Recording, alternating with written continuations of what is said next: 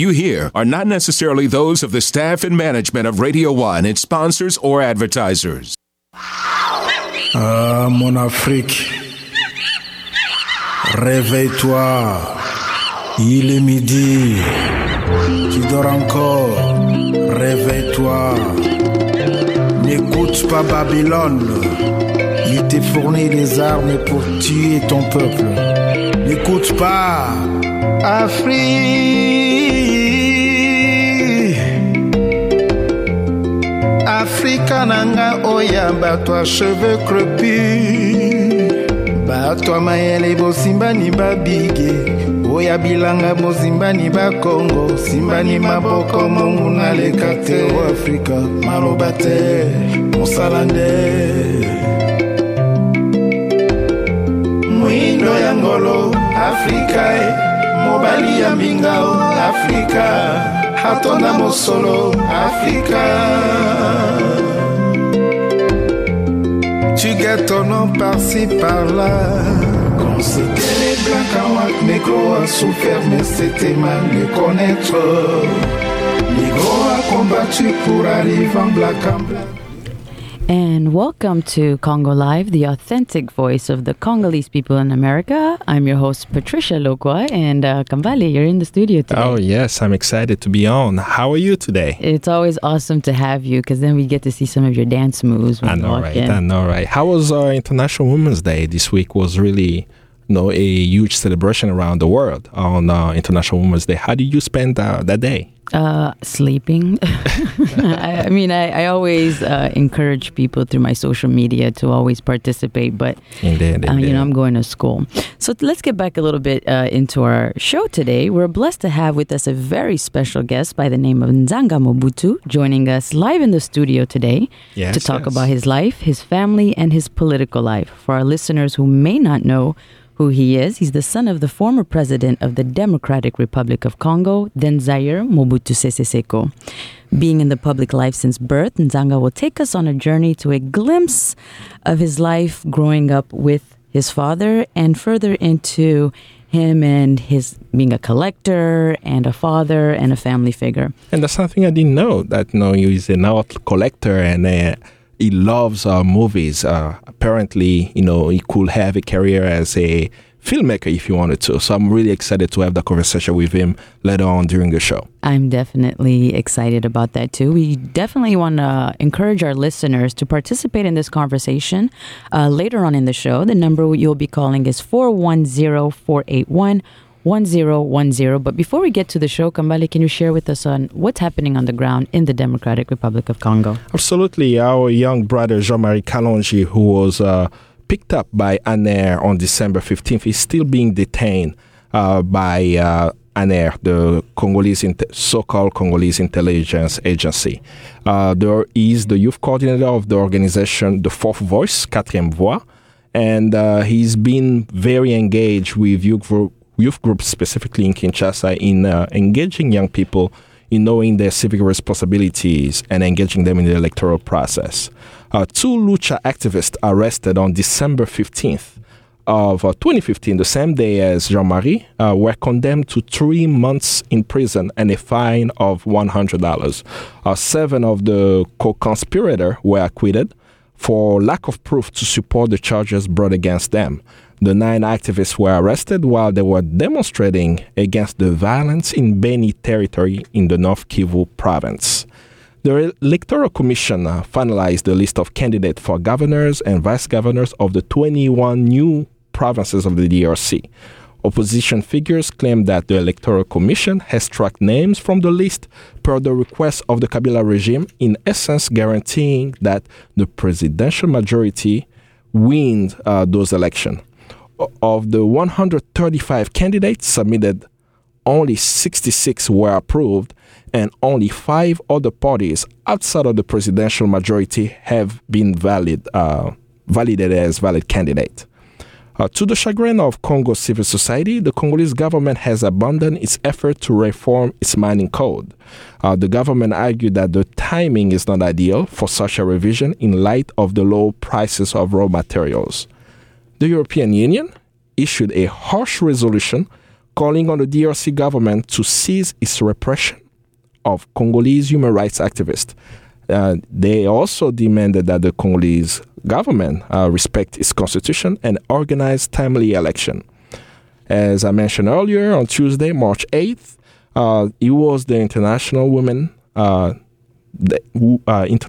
Day. Hopefully, we can have a Women Month and Women Year as women make who we are in the world. But throughout the Congo and the diaspora, many people have celebrated that day, and they have renewed their call for support of Congolese women in their struggle to extricate themselves from nearly 2 decades of conflict and sexual violence in the Congo due to the war that we have seen in our country, the Congo.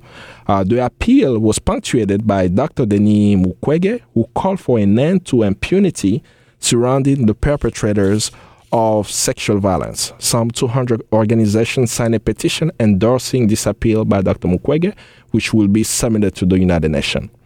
Last, the Kabila regime has closed yet another radio station in the former Katanga province. This one belonging to Gabriel Kyungu Wakumwanza, former member of Kabila's majority coalition and now member of the breakaway group formed called the Coalition of the G7.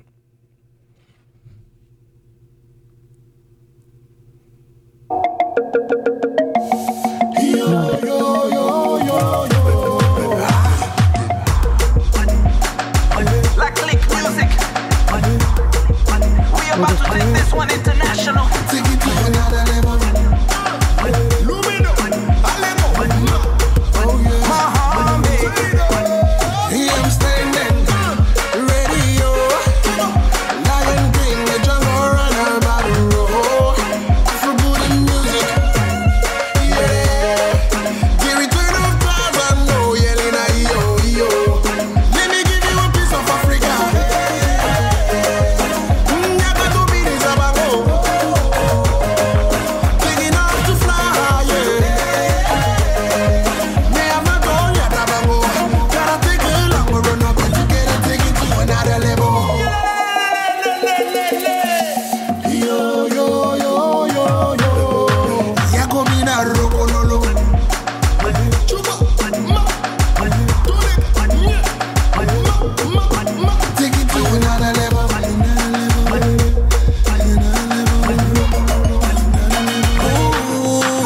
Now back to the roots. This Congo rhythm will get you all in the mood. Yeah. If you don't know the moves, just come along and let me teach you. Let me give you a piece of Africa.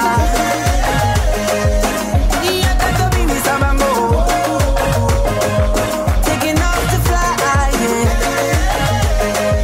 Doesn't really matter where you're from. When you're feeling moto, rokololo.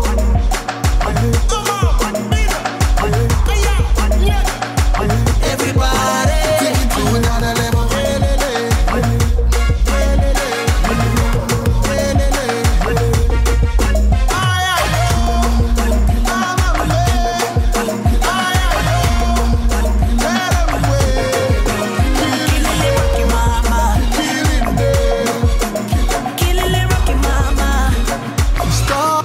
Started through. Walk when I just flew. Bringing the light in, no more doom. Only you. Everybody ready? Bragada. Oh, booyah. Oh, booyah.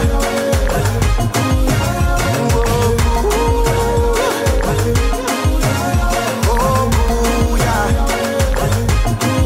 Let me give you a piece of Africa.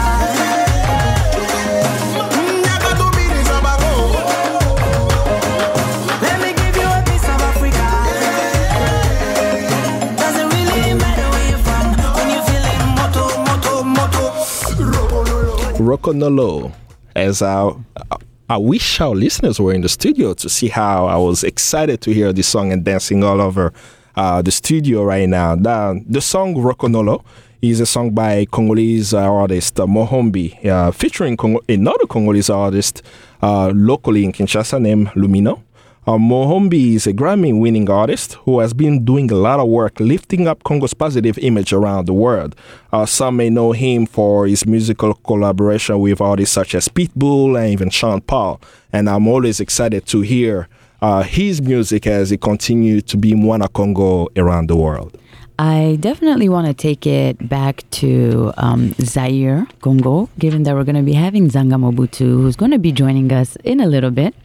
Growing up in Zaire was much different than the country we see today. One aspect many Congolese can identify with and point to is when it comes to the regime of Mobutu Sese Seko, the father of our guest, is the unity and the pride of the people of our country they all had. While Nzanga is not his father, we will hear from him now and growing up in his house of with his father and what he's been up to these days. Yes, and of course I was born in Zaire. It's always interesting for me to say I'm Congolese because I was born in 1981. But during that time, the country that I've known was not what we see today. And I'm very interested in hearing from Nzanga his perspective of the state of affairs today in the Congo. But our listener may not know who Nzanga Mobutu is, so let them know who our esteemed guest is. Born on March 24th, 1970 in Kinshasa, the Democratic Republic of Congo, Nzanga was educated in Belgium during his elementary and high school years. He graduated from College Saint-Vincent de Soigny with concentration in economy. He received a degree in arts and science with concentration in communications from Université de Montréal. And he also has a degree in international relations from American universities in Paris. His political career started in 1996 as the communications advisor of the Executive Office of the President in the last days of the Mobutu regime. He founded the political party UDEMO in 2006. That same year, he ran as a candidate in the presidential election and placed fourth with about 4.8% of the vote. He served in the government of the Democratic Republic of Congo under President Joseph Kabila from 2007 to 2011 as the Deputy Prime Minister, Minister of Agriculture, and Minister of Labor and Social Welfare. In November 2010, a month that was quite interesting for many Congolese who remember actually what happened, Nzanga Mobutu walked away from his ministerial position given the long crisis between himself and President Kabila around transparency in government's affair. Nzanga Mobutu is married to his childhood friend and sister of Jean-Pierre Bemba, Catherine Bemba. They are parents to three beautiful children. A passion of art, movies, and politics, which I'm really keen to hear from him directly. Nzanga loves to play soccer and tennis, and lately he has become a fan of American basketball. So tell me, Mr. Nzanga, since you are joining us today. Welcome to the Congo Live Show. Yes. It's an honor to have you. Thank you, Patricia. Well, what did you want to say? What did you want to find out? Who's winning the NBA Finals this year? That's you're going too far there. Well, I have a son who plays basketball. Hello, Kambale, to start with. Hello. Thank you. It's a pleasure. So it's an honor to be here for the first time. And well, I have a son who plays basketball. I know these days he's talking about the San Francisco basketball team. Yes. With the assassin. Yeah, and Steve Curry. But I've always been a Lakers fan. So okay. Yeah. The Lakers are out. Kobe's retired now. I know, but well, you have to stick to your team, whatever the situation. Yeah, exactly. So having this show, we've gotten a lot of calls and a lot of emails. Nzanga is coming to the show, and one of the things that people want to know is Mobutu Sese Seko Kokungwendu wa Zambanga. Now, just to quote why I'm starting it with that name, the New York Times article that was actually September 8, 1997. They published an article called Mobutu, Zairian Dictator for 32 Years, Dies in Exile. And in it says, Mobutu Africanized his name to Mobutu Sese Seko Kokungwendu wa Zambanga, meaning the all-powerful warrior who, because of his endurance and inflexible will to win, will go from conquest to conquest, leaving fire in his wake. Is this the correct translation of this name? I have to say this is, usually, sorry to use the term, but this is usually European BS. Because, nobody's serious nobody who's serious can translate the name like that. First of all, this is not the translation. You have to remember that at the time, when my father tried to, when he started the authenticité, Yes. this policy, that asked every Congolese at the time, to go and find a name that explains his history, his family history. The names that my father took at the time were the names people in his village always referred to him as those names. Okay. And those names refer to uncles, grandparents, ancestors. Those are not just names or nicknames. I see. And that's what he asked anybody, to find in its own roots, a name that resonates his family, and not just the names that we bear. When they call you Joseph or Francois or Marie, those names refer to Jewish names, and where in fact we have our own history, we have our own roots and family histories. So that was the whole idea. Okay. And then European or Belgian journalists at the time, they found it very funny, because it's always funny because when you see Scots, Scotsmen wearing the skirts, yes. We have to find it normal, Exactly. And but when you see a traditional head of state, with a leopard skin hat, or you see a traditional villagers, chiefs, in traditional outfit, Europeans tend to find it funny, and this is where we don't have to give in to those kind of attitudes. So this is where the whole thing started. Absolutely. One of the reasons that I enjoy doing this show, because it's our own voice, it's done by the Congolese for the Congolese, and to have a Congolese on the show, it's always an honor. And when we're speaking of authenticité, let's go back a little bit to your growing up in the Congo, because I know that it is who you are, you're connected to the Congo. Share with us some of your fond memories of growing up in the Congo. Well, I have to say that I grew up in the Congo until I was 5, 6, let's say 5. And my parents decided to send me and my siblings to Belgium, and we grew up there with a Belgian family. Okay. And they always made sure that we had the family values, the Christian values, the Catholic values that we grew up with within our family. That we kept those growing up. It wasn't easy because I think any kid deserved to be with his parents, but they had their reasons, and I think I once talked with my mom at the time. I think people were taking kids away, and in Kinshasa in the mid 70s.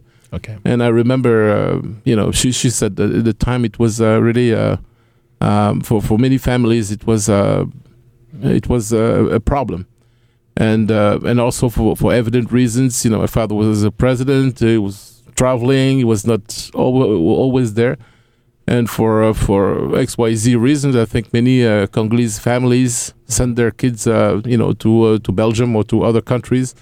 Maybe they think it was a good way. Mm-hmm. But I still have nice memories of growing up with my family, my cousins, my friends. It's cool. I was a little young, yes, but then later on, I would come back to the country during the summer. Okay, so you came back from vacation sometimes. Oh yes, definitely. Yeah. Okay, so where did you usually go when you came back from vacation? When I was younger, until I was like 10, it was mostly in Kinshasa. Okay. So I would visit my cousins in Limete or in Binza or in Gombe. Okay. See friends. So that was like around we were talking about. Yeah. I grew up in Binza, so I knew a lot of his family friends, and it was. It's always one of the things I wanted to emphasize on, because a lot of times people have this idea of, what Mobutu was, and we talked briefly about this, of, how he was perceived throughout the world. You as his son, what are some things that you've learned from him as a father that you carry with you till today and you pass on to your sons and to your daughters that, despite everything that you may see around the world, it's something that you will never let go, it being your father? Mm-hmm. What is something that he gave to you as, I guess, what would I say, like advice, or, what is something that you take with you? Well, one thing is, something that most people maybe don't know, except those that had that had access to him directly. He was a humble man. When we were very young, he used to tell us that his father was he was a cook, for a Belgian magistrate in Lisala, and he always told us that never you have to treat people that work at the house with respect. He said my father was a cook, and I think it's important you respect all the people that work here. And that's a relation that we always had with people that work at the house, in the kitchen or in the house, and we always considered them as family. And but he was a very humble man. For anybody who met him in private, they could see, because you had the public image, see the president, the general, the officer, and then you had the man in private, I remember those years when we would go to the village. He would just sit there, with village people, drink a beer, have fun. Explain that scene, because you just pointed out that the president of the country was in the village with the villagers. Like, how is that scene? Are there bodyguards around, or is he approachable? Are people connecting with him? And what's that time period that you're referring to about? Oh, when in my teen years, even before that, because when he's in the village, more people have access to him. First of all, because then you have family, then you have people he can relate to. It's different. It's not the contact is completely different with the people, because all of a sudden you don't speak about politics anymore. You don't you're have that talking exposure. about we would come we would stop in one village, then people would come and sell bananas and sell fish or meat, from hunting. It's completely different, and then he would ask, how's life treating you here, what's going on, and then they would speak, and of course they would treat him with respect, being the head of state, but they would also treat him like a buddy, because knowing that he grew up in the same areas, so it was completely different, and but it's also funny because when those past years, after he passed away, I had the opportunity to meet with heads of state and heads of governments, in Africa and also in Europe. And it's also funny because every time they always have a joke about my father or a special story, in all these little stories, you can always see that they really always related to the fact that he was a humble man, always, in all the stories. Can you give an example of? For instance, I remember I think it was a former president of Portugal, and one of the first things that he told me is that whenever he would meet with my father, when they were like in-house, he would just say, "Oh, whatever you want to drink or eat or something," he would just go and serve. I mean, I was not surprised because that's how he behaves when we're home. Those kind of things. It was very simple because he always told me. Basically, he said, "Well, when I grew up, I had nothing, and anybody who helped me with a glass of water or anything, I would always feel like I owed them all my life." And that was the case, for some of the people that surrounded him much later when he became a politician. He would always say, kids, you need to know, all these people you see, some of the people that you see here, those are the people that helped me out when I was younger, and that I had nothing. So it's important because this is a lesson also for the kids. And also one of the things is that we have a mother who gave us a down-to-earth education. We rarely hear about your mother, Mama Bobiladawa. Yeah, and it's very important because contrary to the to this image that we all grew up in Switzerland in private schools and stuff. No, like in my case, I grew up in Belgium, and she always insisted that we had a down-to-earth education. This was very important, and when I was like a teenager, she always told me that your father would not be around eternally, and somehow you're gonna have to to handle things on your own, and have your own life. So I think that was really important. This is something that I like talking with her, and I thank her.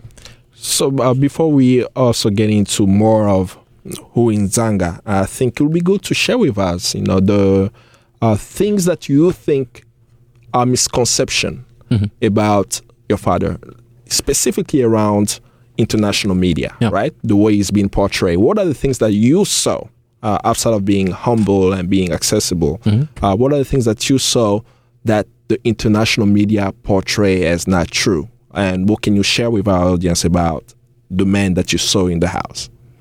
Well, usually, when you read books or when you see the way he's portrayed, well, I mean, one thing that's very clear. He was a strong man. You have to remember that he was very very young when he was sent to the army, the Force Publique. The Belgian colonial army.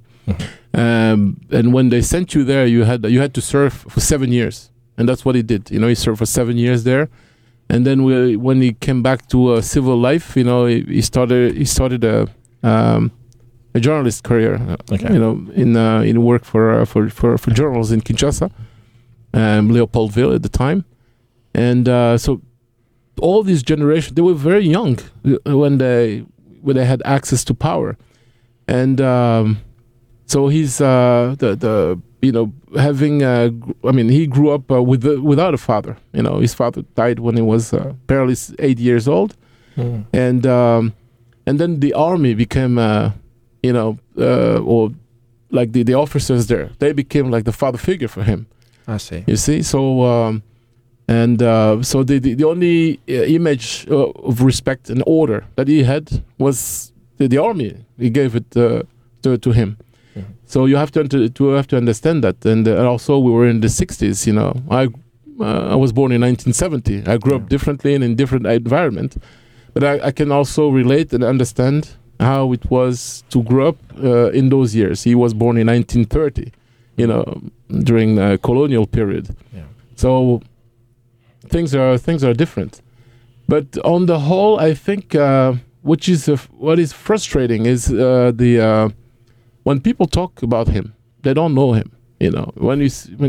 I can relate about Belgian journalists when they talk about my father or the country. Usually they have a tendency to be diminishing. We talk. This is Africa. My grandfather was he had a farm in Congo, and they always have this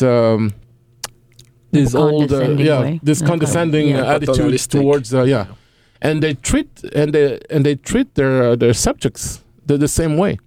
It's always easy to talk about Mobutu, he was drinking champagne in his jungle palace in the Congo. What does it tell you about the whole thing? He stayed 32 years in power, and the only thing that you took from it was that that he was drinking champagne in his jungle palace. This is how they treat information. But again, I think you have to look at the other stuff, the other way. He always fought for the unity of this country. Nearly 20 years after his passing, whenever the Congolese relate to him today, especially when you're in the Kivu. I have friends there. I talk with people there.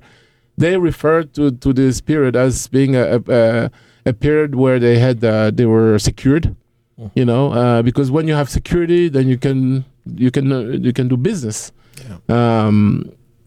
which is not the case today. Because today you have internal refugees in the country by the hundreds of thousands, and all this situation is very new. You mentioned Dr. Mukwege. He said that 20 years ago we didn't have those things. Yeah. It started after when this flow of Rwandans came in the country, and so this is really frustrating because at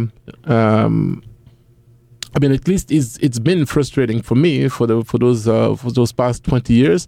But now things are changing. The attitude is changing. So there's nothing to expect, from Western journalists. They will always treat Africa the way they treat it because this condescending attitude, and so I'm not expecting anything from it. But at least as a Congolese, we need to really understand that what we want for tomorrow, what we want for today, what are we doing today, in order to build a stronger Congo. I want to stick on that note because we want to find out what are you doing today. We've talked about your dad and we've talked about his influence. Now let's talk a little bit more about you. But let's take a short break and then we'll talk a little bit about your political career and what you've been up to.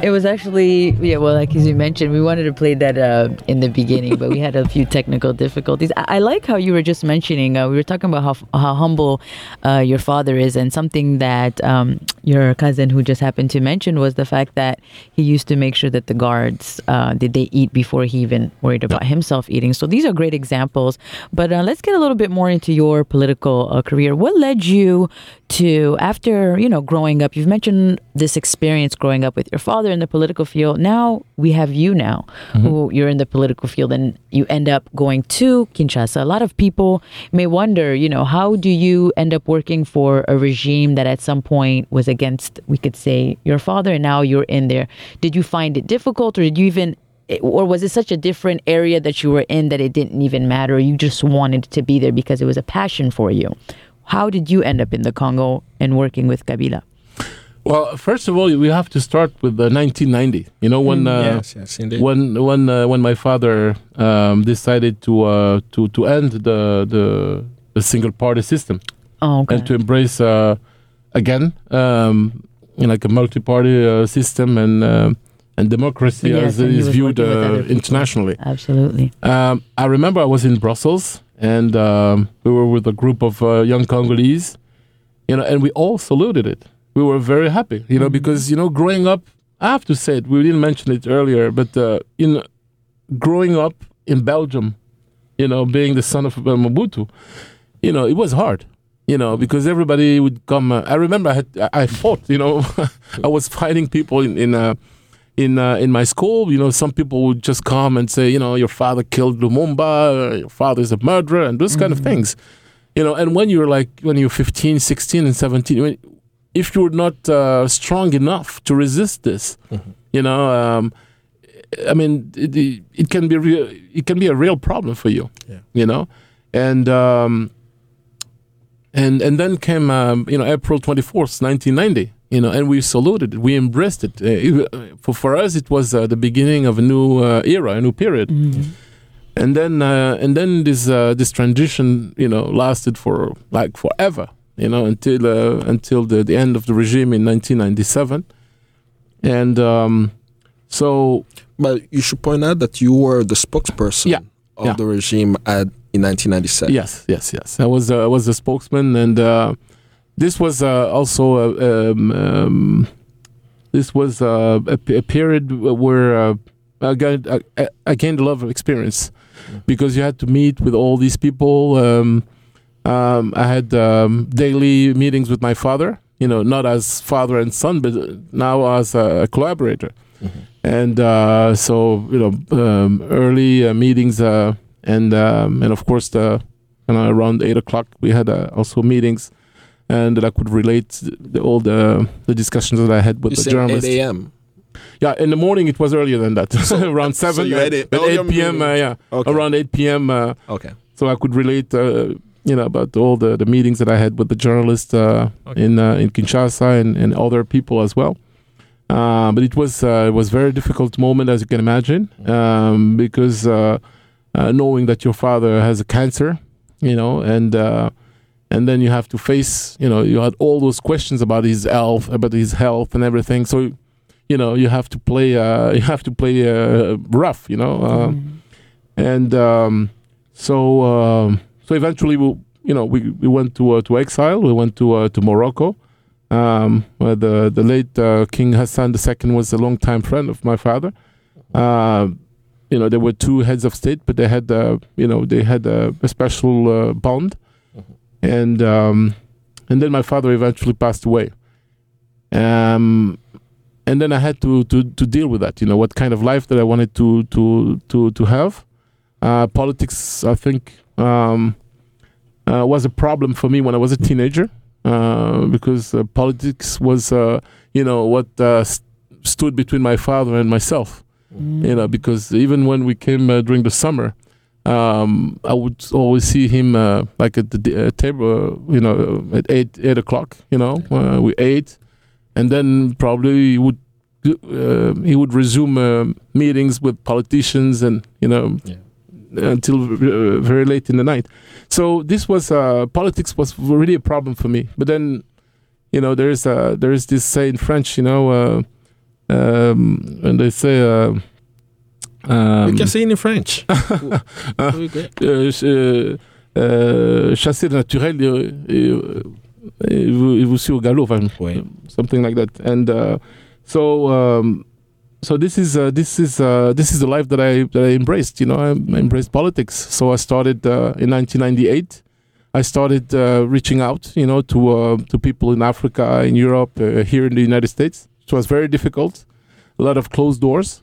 But at some point, when you're convinced of your ideas, of your commitment, and my commitment was to my country, because my father always told me that this country had to remain united, and wherever you went, you were in Zaire. When we visited the Kivus, we regularly went there. We would go in vacation. We would go to the Virunga Park, in the Rindi compound. Mm-hmm. We would go to the Kasai. We would go to Katanga. Back then it was Shaba. This is we were taught, to be true Zaireans and to believe in our countries. So this, of course, formed a true commitment. Many people told me, no, don't embrace politics. This is your father always complained about politics, that he didn't have the time to spend with his family. And he always told us that, that if he had to choose, a Canadian friend of mine that we invited one summer, I remember he bluntly asked my father, he said, Mr. President, may I ask you a question? He said, well, go ahead, young man. And he said, well, if you want, if you didn't embrace politics, what kind of life, would you have? And my father said, well, I think I would be a farmer. And so I could, spend, work on the farm and then spend more time with my family. So this was a regret. And I have to say, even in his last days, this is something that he mentioned quite a lot. Yeah. So you got this experience, but the most important thing is, how did you end up in 2000 after the 2006 exactly, yeah. wave? And so from 1998 until 2005, let's say, because it's only in 2005 that I decided to run. Basically, I said I have to go back to my country, and all the people that I met, especially here in the United States, they said, "Well, now we know you, we know how you committed to your country, but as long as you come here, you always have somebody to talk with you, but you have to go back to your country." And it's the Congolese who will decide if they want to listen to you and to go along with what you have to offer. And that's what I did. When I heard this, and I said, well, yeah, they're right. Why should I stay away of my country? And so I went back, and when I reached out to people there, and and I said, well, we need to do something for our country. There's no way, when the country decided to embrace democracy, to embrace multi-party elections. Well, when you think of what it cost the country, the millions of lives that we lost in the course of these military actions in the country, we need to stick together. And so I started discussing, the creation of the party, and I said what I believe sincerely is that whenever you talk about unity of the country, I think this is the best message that you can have for the country, and that's and my father worked hard for that. It's not just a slogan, but he really worked for it. Back in the time, when I appointed the governors. Governors, when they were appointed, they were not, like in Kasai, you would have a governor from Equateur. In the Kivu, you would have a governor from Bakongo. So when the guy started working, he didn't relate to the people as, my people. So he knows people would know that he was not from their. He was not. One of theirs, sort of saying.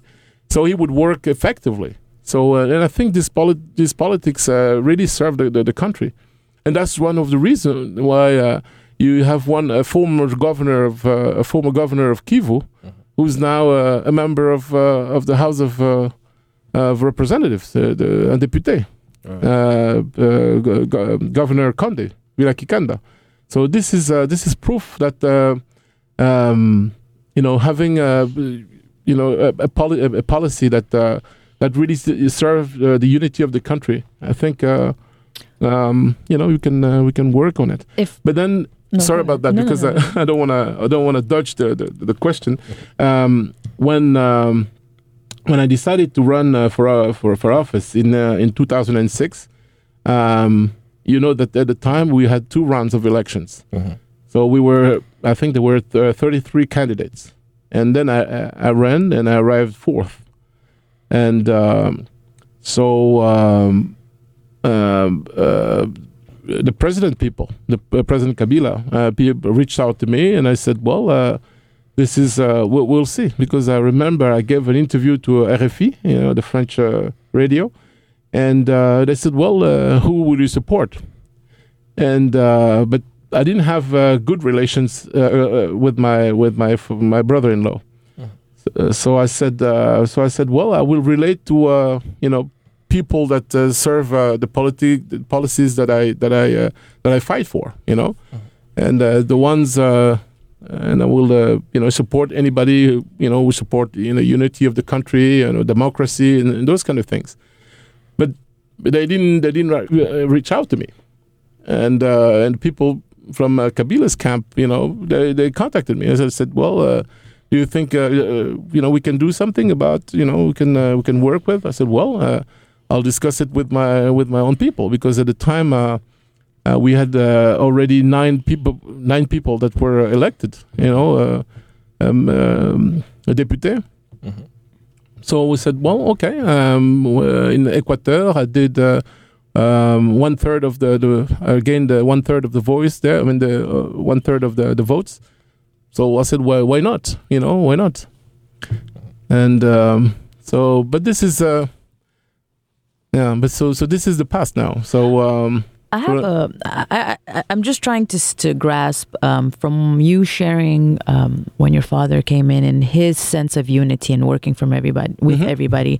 If I can say that I understand you correctly, your idea was not that you're working with Kabila as an enemy. For you, you're a Congolese. You're thinking the best interest of your country, and your presence being in the Congo matters, and it doesn't matter who may be the president at the time. For you, it's a matter of me working for the country. Oh, definitely. Okay. Definitely. It's for me, it was evident. It was clear that I would fight for those reasons. And maybe when I get criticisms about it, people have to remember, when we signed a government contract, and you're serving the people, not necessarily we're serving the people, yeah. like transparency, we want democracy. I mean, all the values that we defended when I ran for president. I said we want. It has to be written in that contract. I think it's important for you to mention that, because there are people that will say, why would you work with that regime and so forth and so on. But when we look at even the U.S., for example, government, we have Republicans and then we have the Democrats. But in a way, they're not working for their own self-interest, although we may see that in the Congo. Mm-hmm. But there are people who do work for the government who really want a better Congo, who have a better vision for Congo. So for me, my question in asking you is, when you see Congo and your vision of Congo with the experience of you growing up with your father, and then you being a Congolese and you being proud of who you are, how do you see Congo in the future?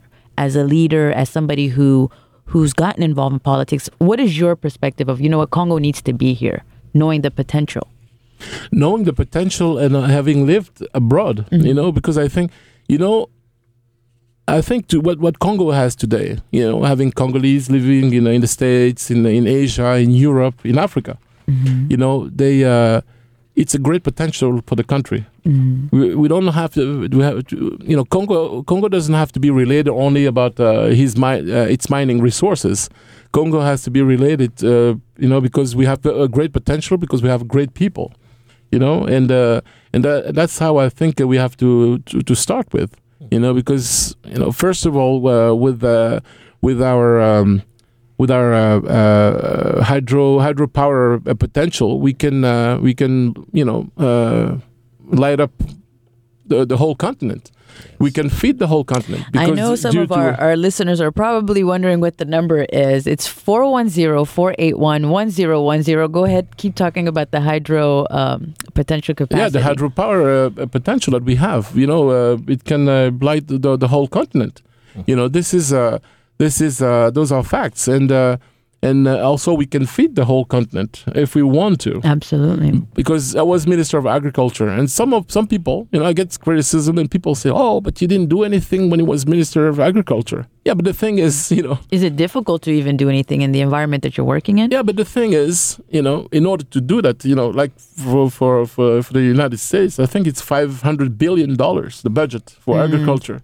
In Congo, at least if we had at least $1 billion.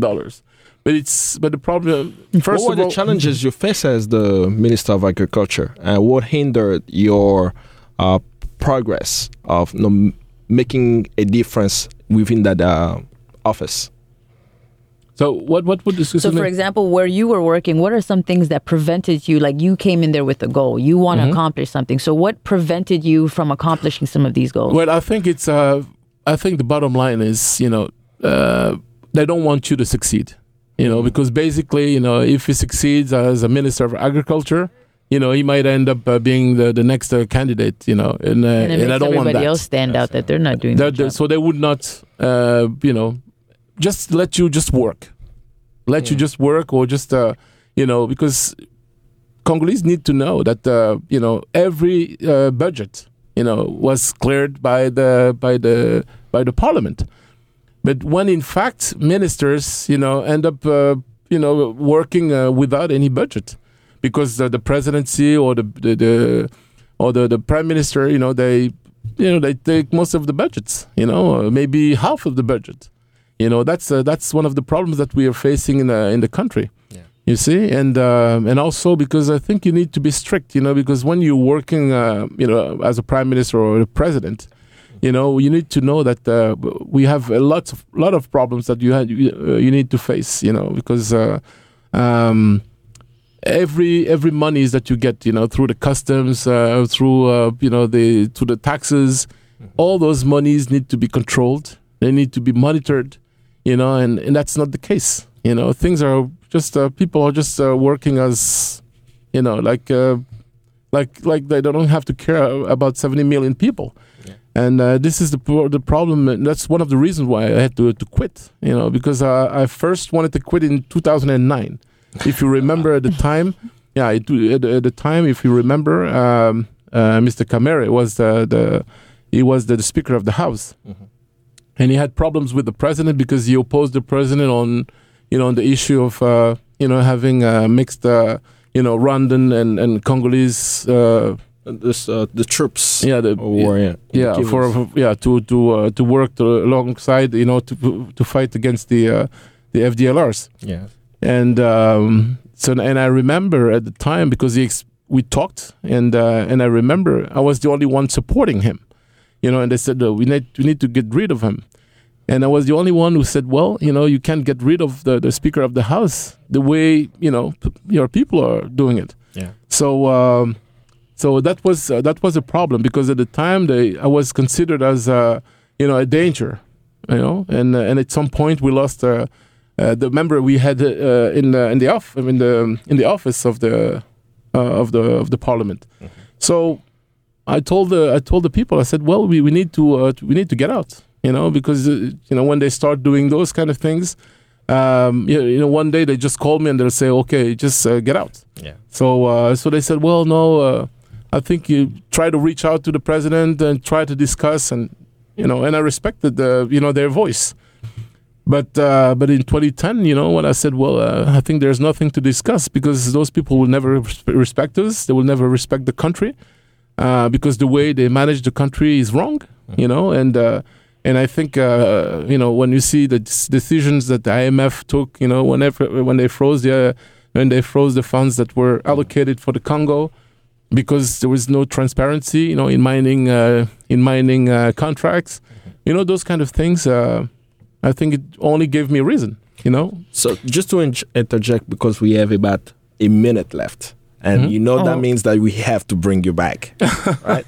Well, not only do we have to bring him back, I want to finish the show because, if you agree for us, to have you, we'll always welcome. This is your home. But as you're talking about the Congo, what is a message that you may want to give the new generation of Congolese? You have your children who may be listening. You have your family. Like, what is it that we need to take from you that we should keep pushing in a better Congo? What is the message for us? One thing is, my kids love the United States. They love it. They love about the sports. They love about, the way of life here.